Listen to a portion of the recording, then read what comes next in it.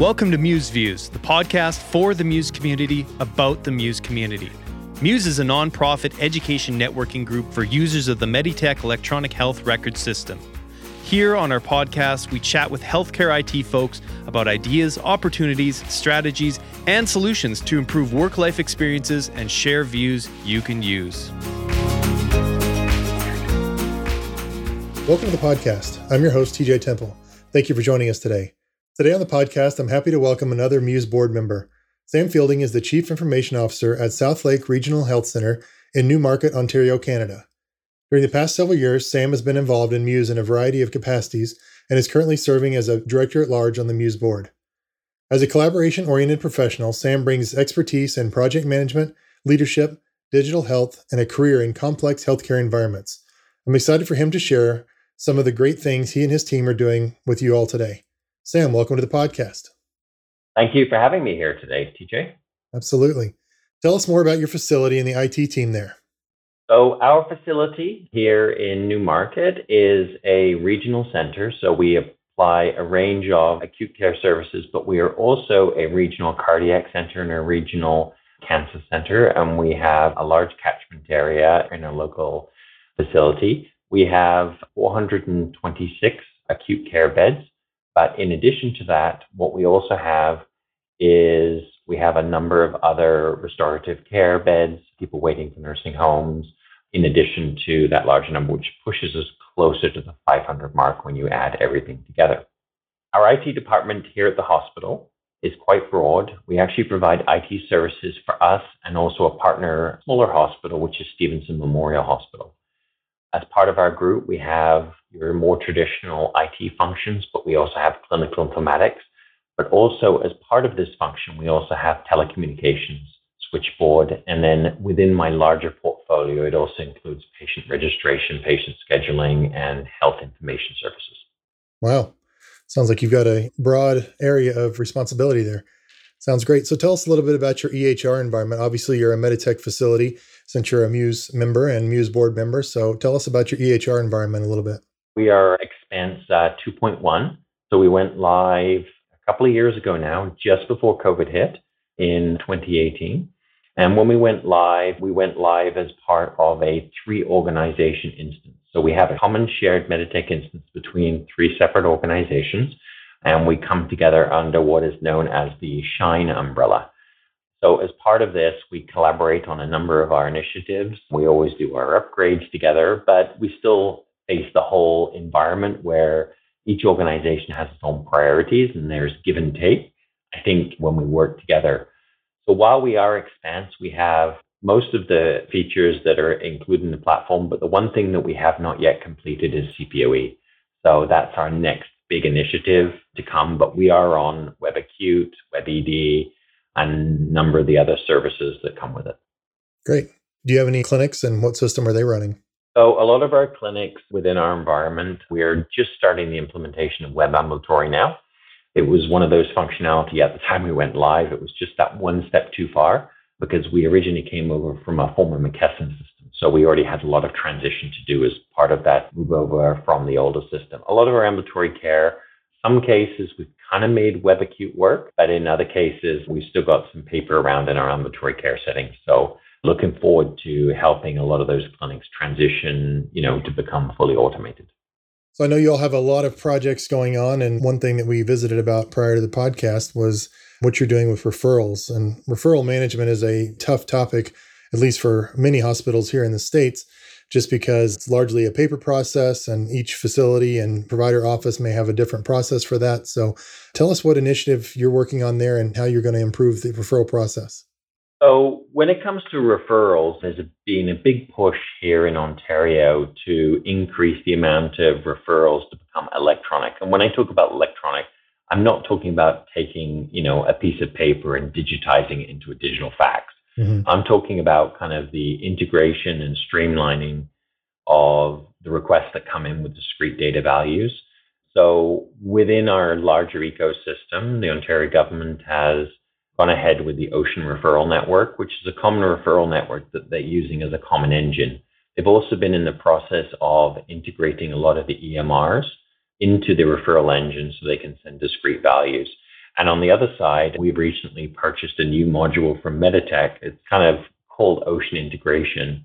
Mm-hmm. But we're right now in the process of working with Meditech and a few of our other hospitals where we'll be able to actually take information and we'll be able to flow it from the referral network into Meditech. There'll be a couple of phases associated with it. But at the end of the day, we want to take a referral from the physician community in through our referral network and bring it directly into Meditech so that you can kind of accept it and goes directly into CWS, the community-wide scheduling. Mm-hmm. At the same time, we're then looking forward to being able to launch referrals directly from Meditech, directly through, the referral interface, for lack of a better description, and then send it out to community partners, particularly for someone gets discharged from somewhere like Emerge. And on discharge, maybe they don't have a family doctor and they need to get referred for another services. We'd be able to refer directly from Meditech when they leave. So as part of the flow of information, we can actually track that referrals have been submitted. And then on a larger scheme, we want to get to the point where patients are notified about the referrals. They can actually see the status of their referrals. And you can basically have line of sight to all the referrals in the system. This is part of a much larger project, but we're really excited to be making some headway on cardiac, surgical areas. And then also the next one to come along, we have our sites kind of on the diagnostic imaging side, because between internal and external referrals, we do over 200,000 a year for diagnostic imaging. So there's, and that's still a heavily paper-based process. So obviously there's a lot of room for improvement there. Wow. That's really neat to hear that you guys are working through the province there and trying to coordinate that care across. I wish we had some of that cooperation on the state side. Sounds like that'll make a really nice Muse presentation if you guys get all that working and all that integration done. Now that COVID is, I'm not going to say COVID is gone or COVID is decreasing because we don't know, but I think we've just gotten used to it and kind of normalized how we react to it and those sort of things. So what is your organization doing as it comes to COVID as far as your team? Are you still staying remote or are you allowing flexible work situations? And just tell me what's changing with your organization. With our organization as a healthcare entity, we still, live with COVID. It's all around us. Internally within our organization, we still have, some masking requirements within the facility, even though it's relaxed outside of the facility.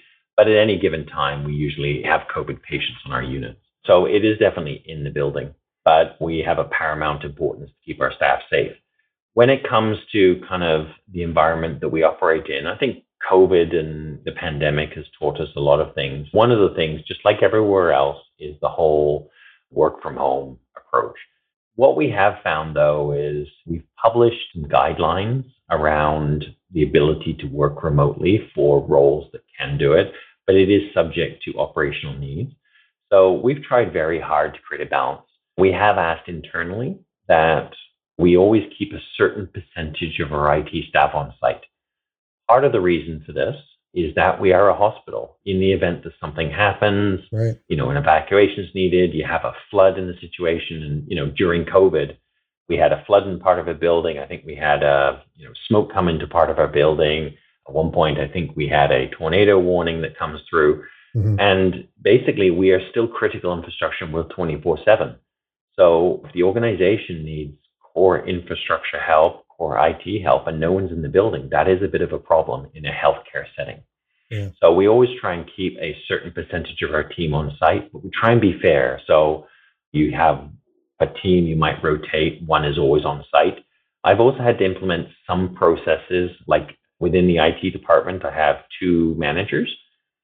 Since pretty much the start of COVID, I have one on site and one off site at any given time, because I think there was some lessons learned earlier in COVID where there were departments that, sat down, had lunch together, and then everyone got sick, or the management team and departments. So it's a practice we've got, into the where basically if someone ever came in, they had COVID, they weren't following protocols, there's an ongoing risk balance because I can't afford to lose my full team. So even by balancing this kind of remote work, part of it is also a risk mitigation strategy. Yeah. It ensures that my entire team is never all in the same place at any given time so that I don't lose an entire department because they all get COVID at the same time. That's a really smart approach. It's interesting you call it risk mitigation because I wouldn't think about that when you're looking at staffing, but that's really a smart way to approach the situation. Yeah. And I think on that, it's one of the stories that caught me really early on from the early days of COVID was when there was one hospital and their HR department, they all went and had lunch together. And one person had COVID and took their entire HR department out. Oh my goodness. And it's always been in the back of my mind of, as critical infrastructure, IT being a foundation to making sure the hospital interrupts, we can't afford to lose an entire department. So call it an early lessons learned that has always stuck with me. By the way, that was not our hospital, it was another hospital. But as you hear these things stick in your mind. Sure. Yeah, and that's a smart hybrid approach too, making sure you have folks on site there. I mean, we've always said that the main reason an IT department exists inside a hospital is for customer service because, it's easy to outsource IT sometimes, but having that at the elbow customer service really makes it valuable to have your own internal department. And you're doing that, making sure that you have someone there no matter what. So that's a great approach. Talk to us about Canada in general. I haven't kept up with it. Can you freely travel inside the country now, or do you have to get tested coming and going, or what does that look like? Yeah, so you can certainly do a lot of travel inside the country. There's no problems. You can go to the grocery store without masks, all of that kind of stuff. When it comes to border guidelines, our federal government still has its kind of app to arrive when you come in, but there also seems to be some discrepancies about whether you cross it, how you cross, and that kind of thing. I think you just have to follow the rules of the day. And you just have to understand the rules could change. Yep. I think in general, there's a commitment to keep the economy open. I think, it was very hard on everyone the first time. So there is a definite push to keep it open. But if you are going to travel, I know a lot of people that have gone traveling in the last couple of months and they've come back with COVID. So you got to plan for it. And Gone are the days when you might travel, come back with COVID and expect to be off, on work time. If you're sick, you're sick. But at the end of the day, you got to be prudent, right? And you got to be smart. And just like anywhere else, if you're going into a high risk situation, you got to look after yourself. Yeah, absolutely. Sam, let's shift gears a little bit and talk about your role on the Muse board. I recently saw an email go out for a call for directors. I believe there's 2 positions that need to be filled. So talk to us a little bit about, your role, and if someone's out there considering possibly applying for one of those vacant positions, what advice would you give and what guidance would you give to that person considering that? The Muse organization is a great organization in that it brings together essentially a lot of like-minded organizations. And also the organization as a whole also helps bridge the gap in some cases with our vendor communities and having them become kind of partners in how you work with Meditech. And I think as an organization, there's a really committed group, part of this organization, to advancing the collaboration across organizations, really making sure some of those lessons learned get out there. Yeah. And, I think there's a great opportunity if you were to be interested in applying for a director position. Come involved, leverage your skills. We have a lot of really great leaders across Canada and the US, right? And some people are looking for that next little challenge, and put yourself to work in a volunteer kind of organizational capacity and effectively leverage your skills to help advance the clinical informatics and essentially the larger Meditech ecosystem. Because I think you really learn a lot from being part of Muse, not only as a director, all the nuances of board governance, how organizations run, particularly with organizations that are heavily based on a volunteer presence. But at the same time, you really get to stay well engaged with the vendors. You have a pulse of what's going on. Yeah.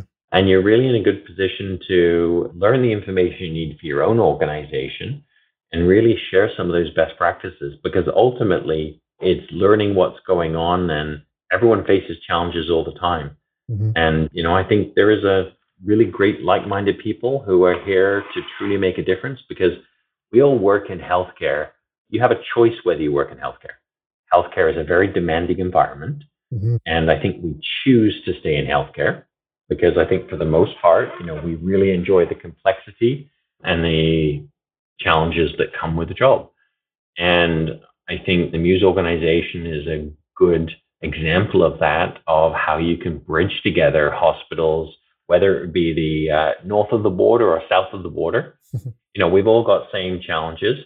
Admittedly, when you start talking about revenue cycles, You know what? There are some discrepancies there between the organizations, Right. but there is a lot more common overlap between our hospitals. We all face challenges with CPOE and upgrades and how to use certain functionality and how do you tie all the pieces together. And there's so much to learn. And I think don't underestimate as a leader in your organization, and whether the leader is in the informatics level, whether a leader is at management level, or whether a leader is at CIO or executive level.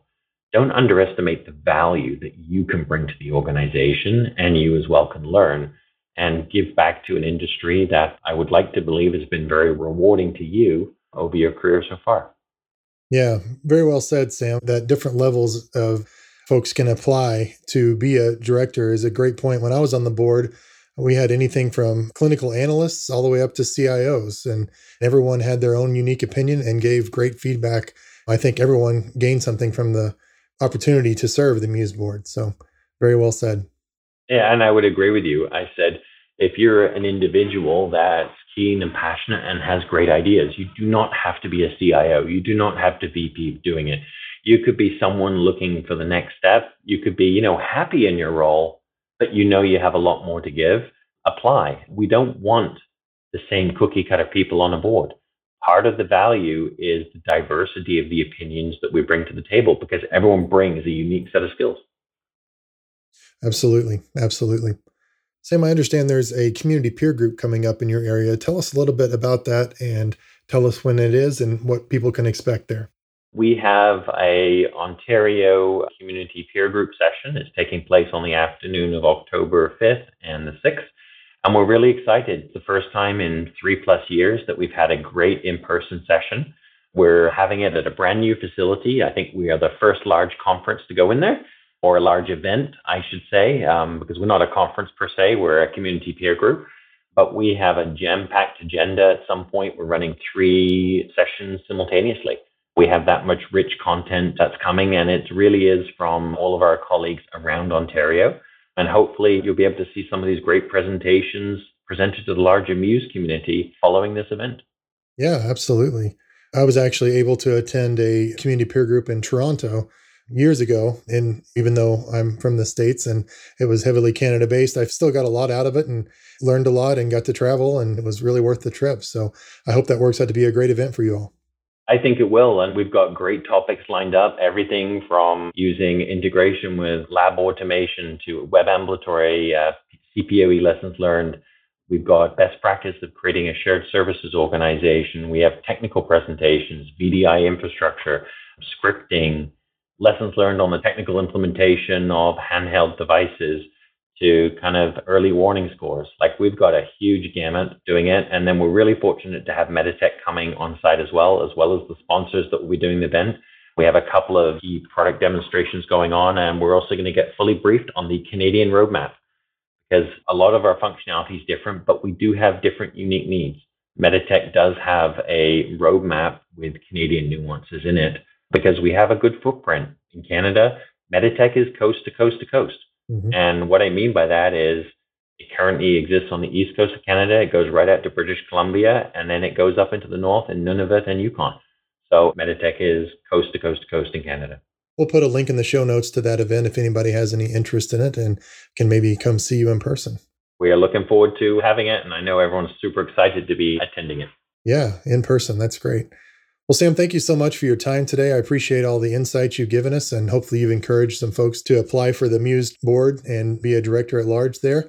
And I want to thank you for your service on the Muse board as well. I've enjoyed working with you when I was on there, and I'm sure you all continue to do great things. And I appreciate your time and volunteering to make the Muse community better. Thank you so much, TJ. All right. Thanks, Sam. Appreciate the time. Thank you. Thanks for listening to Muse Views.